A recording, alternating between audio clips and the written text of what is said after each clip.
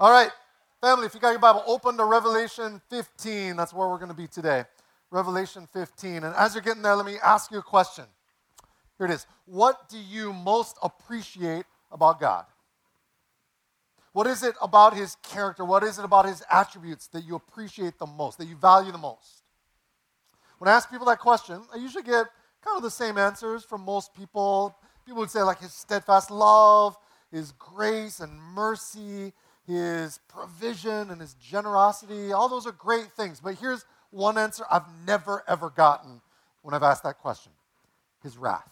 Never once has anybody answered that. His justice. Never once. But here's the thing. If you were a Christian living in first century Rome, dealing with the persecution and suffering that those Christians lived under, if you're a Christian, one of the 300 plus million Christians alive today around the world who is persecuted for your faith, that's what you might answer. The justice of God, the judgment of God even, because you would be looking forward to the fact that God one day is going to make right every wrong. One day God is going to reward faithfulness and judge wickedness. One day God is going to put an end to evil and pain and suffering in the world. You would be looking forward to that more than anything else. You don't hear that answer a lot in America, not in our culture, but you will in heaven. Today, we're going to hear the saints around the throne singing to God, and they're not going to be singing about his love and mercy and forgiveness. Today, they're going to sing, Lord God the Almighty, true and just are your judgments. They're going to be singing a praise song celebrating his wrath. You ever heard a praise song celebrating God's wrath? I haven't heard that song yet. I tried to look for it. There's one I could find. It's about 350 years old. That's the best I could do. I was going to make us sing it this morning. Then I decided to have mercy on you.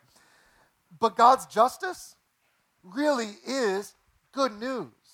That's what I want to try and convince you of this morning. I've got 30 minutes to try and do that.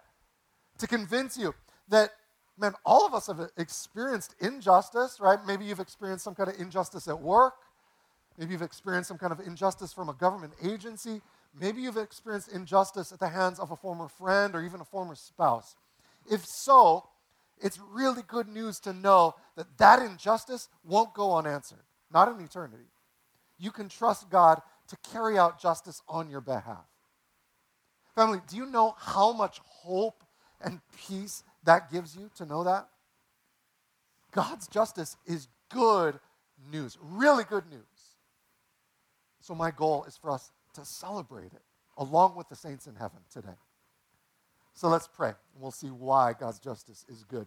Father, I know that as we roll in here this morning, there's a lot of us who don't want to think about wrath and judgment. We want to think about the game that's going on right now, or think about fluffier, funnier, lighter things. But Lord, help us to see that the weighty things are the best things. Help us to see the goodness of your justice, most especially because you carried out your justice in our place on your Son Jesus at the cross. Help us to see Jesus and to appreciate what Jesus experienced for us more than we ever have today. It's in Jesus' name we pray. Amen.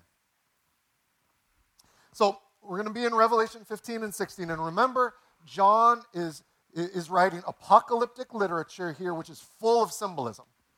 It's kind of like first century version of Avatar. You know, maybe you saw the next Avatar, and they're trying to make some comments about life here, and they're using giant blue people on another planet to make statements about people and problems on this planet. Well, that's basically what John's doing in Revelation. He's talking about real events, real problems, real people, but he doesn't want it to sound like a news story or a history book. He wants to fire up our imaginations and our emotions, and so he's going to use symbols and images to keep us engaged. So look at how he does it. Revelation 15, starting in verse 1. John says this, "Then I saw another great and awe-inspiring sign in heaven, 7 angels with the 7 last plagues, for with them God's wrath will be completed. I also saw something like a sea of glass mixed with fire, and those who had won the victory over the beast, its image, and the number of its name, were standing on the sea of glass with harps from God. They sang the song of God's servant Moses and the song of the Lamb. Great and awe-inspiring are your works, Lord God the Almighty. Just and true are your ways, King of the nations. Lord, who will not fear and glorify your name? For you alone are holy. All the nations will come and worship before you because your righteous acts have been revealed. So this is a prelude. This is John preparing us for what we're about to see, because we're going to witness the final outpouring of God's wrath on the earth. It might seem cruel to you, might seem unjust, but that's why the saints in heaven are reminding us now God's ways are true and just and good. Remember that. Verse 5. After this I looked, and the heavenly temple, the tabernacle of the testimony, was opened.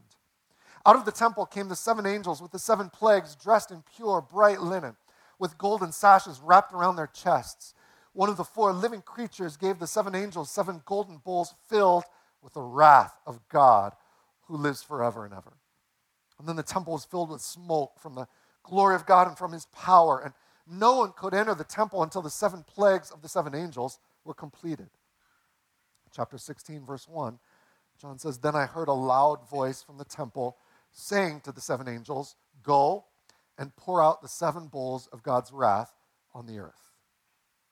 And as we make our way through chapter 16, as we see these 7 bowls of God's wrath, they're going to sound really familiar. They're a lot like the 7 seals and the 7 trumpets that we saw earlier in Revelation. We've seen this cycle of God's judgment, pretty much the same, and it's going to follow the same pattern here. God's going to pour out judgment on the seas and the rivers. He's going to pour out judgment on people through plagues and diseases, but there's something that's going to be really different this time. Before, God only judged a third of the seas. God only judged a third of the rivers. God only judged a third of humanity. This time around, there's not going to be any fractions. No fractions involved this time. What we're about to see is the final judgment at the end of the age. 7 plagues brought by 7 angels, the number of completion.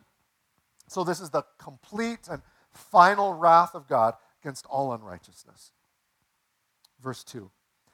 It says this, The first angel went and poured out his bowl on the earth, and severely painful sores broke out on the people who had the mark of the beast and who worshipped its image. It's important to see what John's saying here. He's saying that the mark of the beast is what you get when you worship the beast. When you worship something, you become like that thing. That's the mark of the beast. You start to look like the beast. You resemble what you revere. If you revere power, respect, and prosperity, like the beast does, like Satan and his kingdom do, then you become like the beast. And God will judge that. Verse 3. The second angel poured out his bowl into the sea. It turned to blood like that of a dead person, and all life in the sea died. The third poured out his bowl into the rivers and the springs of water, and they became blood. And I heard the angel of the waters say, You are just, the Holy One, who is and who was, because you've passed judgment on these things. John is giving us this picture of God's wrath, his final judgment on the world, as this picture of just complete and utter destruction. Think about pictures that you've seen of Florida after a hurricane, Japan after the tsunami, Haiti after the earthquake, and then you have kind of a mental picture of what's going on here. Now, John's using symbolism, so we don't know exactly what this is going to look like, but we do know that one day God's judgment is going to affect everybody on earth. You won't be able to get food from the sea. You won't be able to get fresh water from the rivers. Even if it isn't exactly like that, somehow, whatever God's judgment looks like, it'll make every person on the planet wake up and go, whoa, whoa, whoa. This is serious. Our technology can't save us from this. The government can't save us from this. The United Nations can't save us from this. Whatever this is, it sounds terrifying. It sounds really bad. But that's actually good news. It shows you why God's justice is good. Number one, because it's serious. It's good because it's serious. I mean, a serious wrong calls for a serious response. Say somebody killed one of your kids. And a jury found that guy guilty, but then the judge comes to sentencing time and he says, well, yeah, this guy's guilty of murder, but he volunteered at an animal shelter. I feel like that kind of outweighs, and so I'm just going to give him community service. How would you respond to that? I mean, you would be outraged. You'd be like, yeah, he might have saved 1,000 cats, but he murdered my son. Well, we murdered God's son. We, the human race, we attacked the God who created us and cared for us. That's a serious wrong. And it calls for a serious response. That's why God's justice is good, because it's serious. And then number two, because it's fair. It's what we all deserve. Look at what the angel says in verse 6. It says, because they poured out the blood of the saints and the prophets, you've given them blood to drink. They deserve it. I heard the altar say, yes, Lord God, the Almighty, true and just are your judgments. They deserve it. People deserve God's justice because of the conscious choices that they've made to reject God and embrace the beast. J.I. Packer, he said it really well. He said, nobody stands under the wrath of God except for those who've chosen to do so. Nobody stands under the wrath of God except those who have chosen to do so. Now, I know that your friends who don't know Jesus wouldn't think about it that way. They don't say, I'm choosing to stand under the wrath of God. No. But they do say, yeah, I'd rather party in hell than get stuck in some eternal worship service in heaven. I'd rather be with my friends in hell than be with some uptight God in heaven. They might not say that out loud. They say that in their hearts. And so deep down, everybody on this planet knows that hell is voluntary. It's completely voluntary. You don't go there unless you choose to go there. I mean, in the parable of Lazarus and the rich man, that story that Jesus told, when the rich man went to hell, never once did he complain that it was unfair. He never said, this is really unjust. No. He said, it's kind of hot. Could somebody get me a cup of water? But that's all. Even the people who are under God's judgment realize, understand that God's judgment is just and fair. And that's because, number three, God's justice is also slow. Slow. He is patient, not wishing for any to perish, but all to come to repentance. That's the idea you get in the next few bowls. Look at verse 8. It says, the fourth angel poured out his bowl on the sun. It was allowed to scorch people with fire, and people were scorched by the intense heat. And so they blasphemed the name of God who has the power over these plagues, and they did not repent and give him glory. The fifth poured out his bowl on the throne of the beast, and its kingdom was plunged into darkness. People gnawed their tongues because of their pain and blasphemed the God of heaven because of their pains and their sores, but they did not repent of their works. Did you hear that twice? Twice people did not repent, even though they've been warned over and over and over again about the coming justice of God. God never judges anyone until he's given them every opportunity to repent. That's why Israel spent 400 years in Egypt. It's one of the big reasons why. As they were starting their time in Egypt, God said to Israel, I'm not going to send you back to Canaan until the iniquity of the Amorites is complete. In other words, until the sin of the Canaanites is fully made manifest.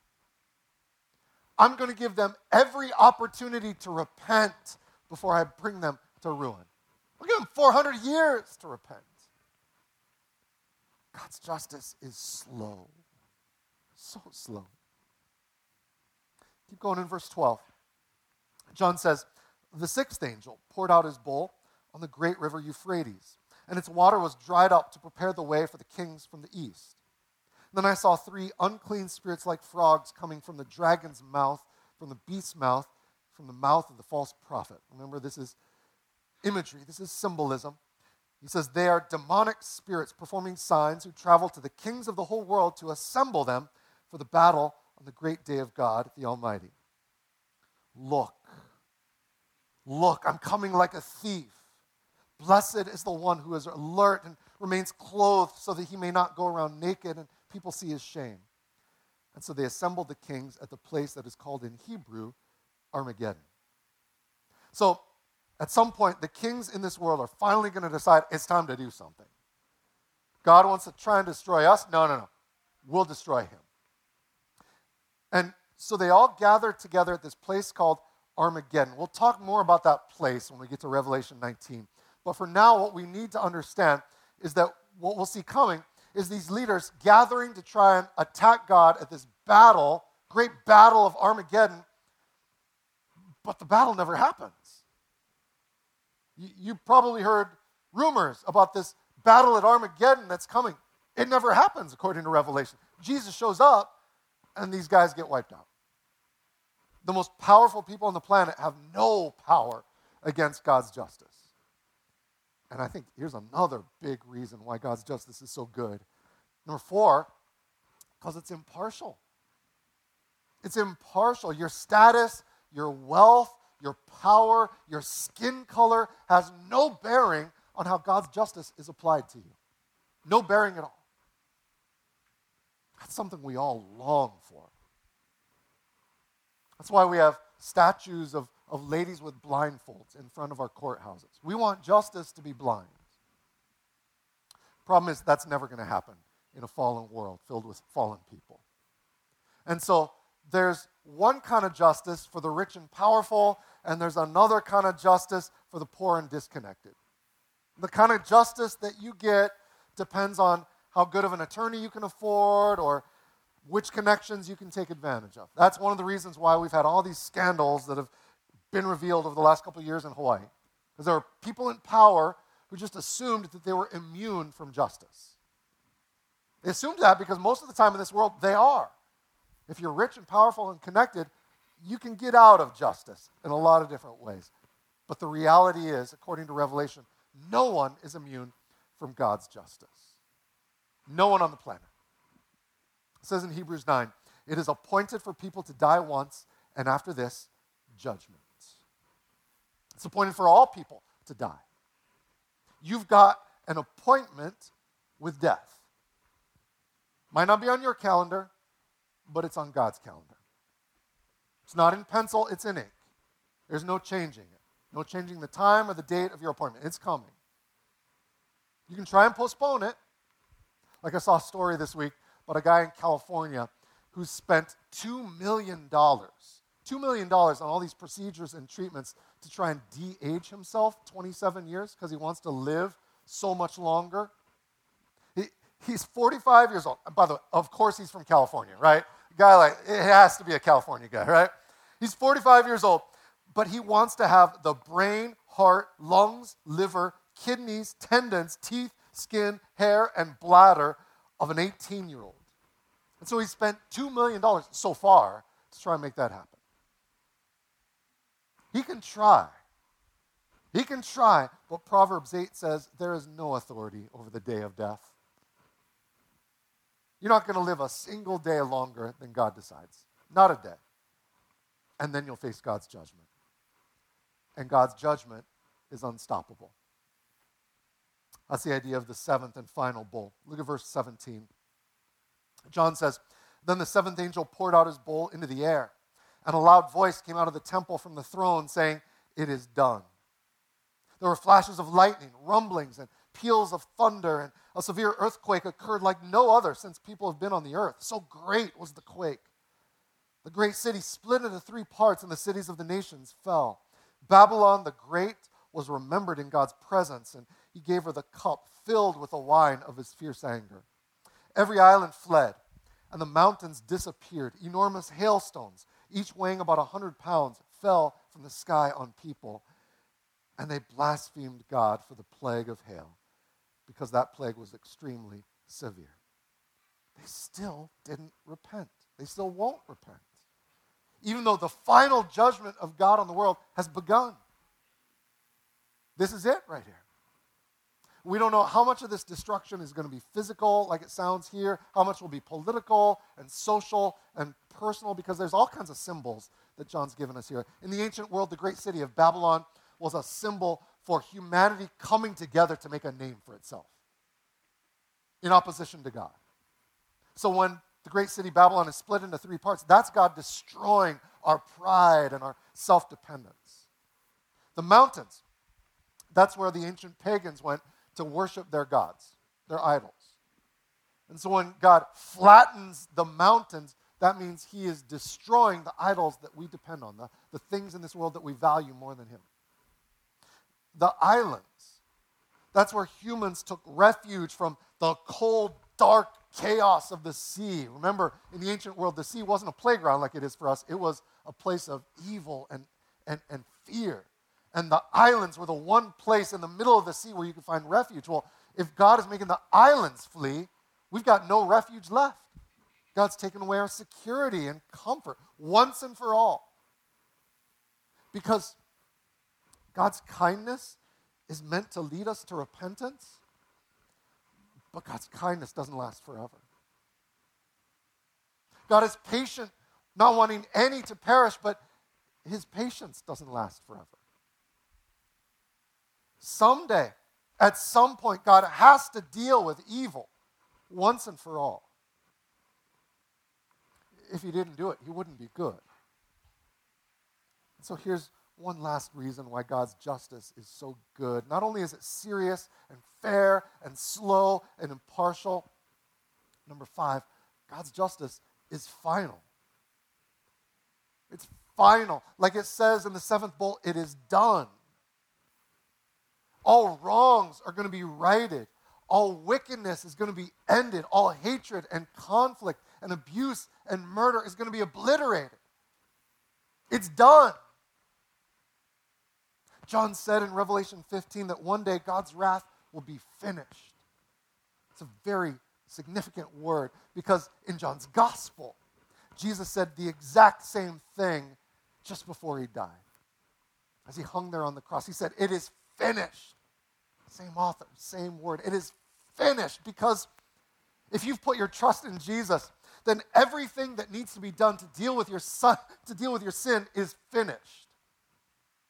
Everything that needs to be done to reconcile you to God is finished. Everything that needs to be done to bring God's blessing is finished. And it was finished when God carried out his justice on his son Jesus instead of you. And so the horror of God's wrath that you see here in Revelation, it's meant to help you understand the horror of God's wrath that Jesus experienced on the cross. If this sounds scary to you, what we've been reading here, then you've got just a small taste of the scary things that Jesus experienced. So scary that he sweat blood the night before he went to the cross. He bore the excruciating wrath of God in your place. The wrath that's coming on the whole world that we deserve. But here's the thing. We can't sit here and be like, well, praise God that his wrath isn't coming on me. It's coming on all those people, those wicked people out there. They deserve it. But I've got Jesus, so I can just kick back and relax. I can get some popcorn. Just watch this whole thing go down. I'm good. No, man, that's not the response that Jesus wants you to take from this passage. Because Jesus said in verse 15, I'm coming like a thief, and so blessed is the one who is alert and remains clothed. Because Jesus knows it's so tempting for us to get complacent with his grace. It's so easy for his forgiveness to kind of lull us to sleep, just to nod off while the house around us is getting robbed. Kind of like the teachers that you had in high school who would mess with you when you fell asleep in their class. You remember? Did you have any of those teachers? I had a teacher in high school who, whenever a kid fell asleep in his class, he would start getting really quiet, and then he would get the rest of the class to sneak out of the room and turn off the lights so you would wake up alone in the dark. That's what he wanted you to experience. You don't want to be that kid, is what Jesus is saying here. Which is why he says all through Revelation, all through the Gospels, over and over, you got to stay alert. You don't know when I'm coming back. I'm like a thief. Or there's another metaphor Jesus uses in Mark 13. He says, I'm like a landlord coming back to visit my property. If you're a renter, you know what that feels like. Your landlord emails you and you look around the house and you're like, oh, there's like an inch thick of dog hair on the floor. Guess I should figure out where the vacuum is, you know? Guess I should clean up the motor oil from the engine I was rebuilding on the dining room table. Guess I should take care of this right now. Well, here's the difference between Jesus and your landlord. You get 24 hours notice from your landlord. You get 0 notice from Jesus. He can come at any time. And so you got to stay alert all the time.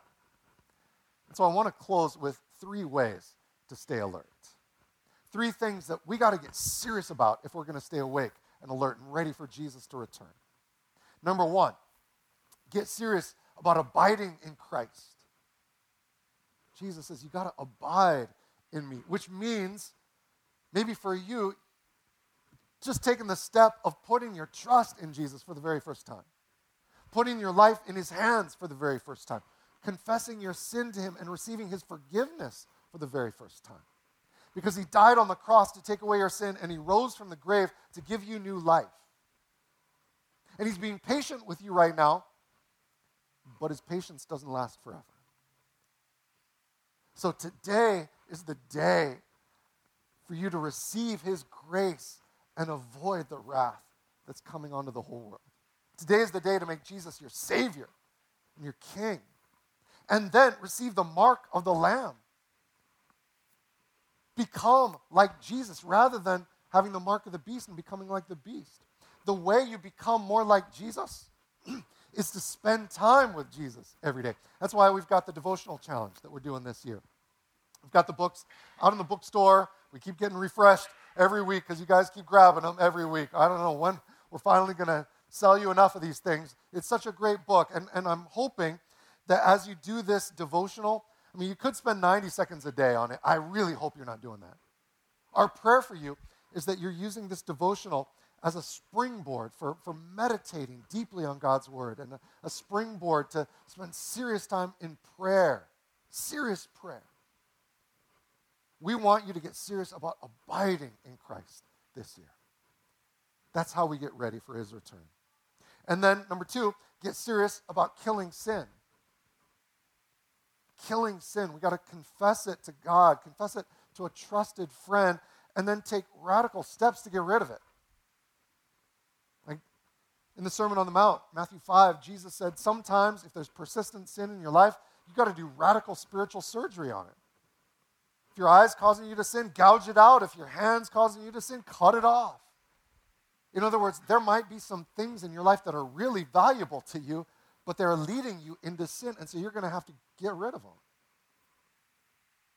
There's a post on the Ask Pastor Matt section of the Harbor app that says more about dealing with persistent sin, because if we want to be ready for Jesus' return, we got to deal with it. We got to get serious about killing sin. And then get serious about blessing others. Get serious about discipling your family. Fathers, especially. We get lazy at home. Mothers, you get lazy sometimes too. We got to get serious. We only got a short amount of time with our kids. Get serious about discipling your family. Get serious about getting engaged in a community group. You can find a whole bunch of them out on the rack, out on the lobby. Get serious about encouraging your community group. Get serious about displaying and proclaiming the gospel to your friends who don't know Jesus. Get serious about serving your church family. We've got 20 volunteers that we need just in the Keiki ministry right now. Right now, we got a skeleton crew taking care of your kids right now. I don't know if you really want that. It's time to volunteer. Get serious about blessing the world. We've got a great opportunity this summer to do ministry in Vietnam and Japan. We're going to be partnering with our sister church in Tokyo, traveling together to Vietnam, ministering in Vietnam, and then returning to do a couple of luau's in Tokyo and minister to their neighborhood there all together. It's going to be fantastic. There's details in your bulletin about how you can be involved in that. Family, Jesus is coming back, and so we got to stay awake. We got to stay alert. We don't know the day or the hour of his second coming, but we do know this, that at his first coming, he empowered us to glorify God, to serve the people around us. And he did that through the death and resurrection of his Son, through the justice he carried out on his Son. And so we can celebrate that today. It is finished. The wrath of God is finished because it was carried out on Jesus. Let's pray together. Father, as we hear these images, horrifying images, of what's going to take place at some point in the future, all we can do is praise you that the horror of your wrath will not be carried out on us who've put our trust in Jesus, because it was carried out on Jesus in our place. And so we can celebrate the fact that it is finished. Everything that needs to be done to deal with our sin is finished. Everything that needs to be done to restore us to you is finished. Everything that needs to be done to bring your blessing in our lives is finished. Help us to rest in that, and then help us to be energized by that. We don't know how much time we got left. Could be an hour, could be a day, could be a month. We don't know. Energize us by the finished work of Christ to be a blessing to our families, our neighborhood, our islands, and our world. Help us to go forward, boldness and courage, because it is finished.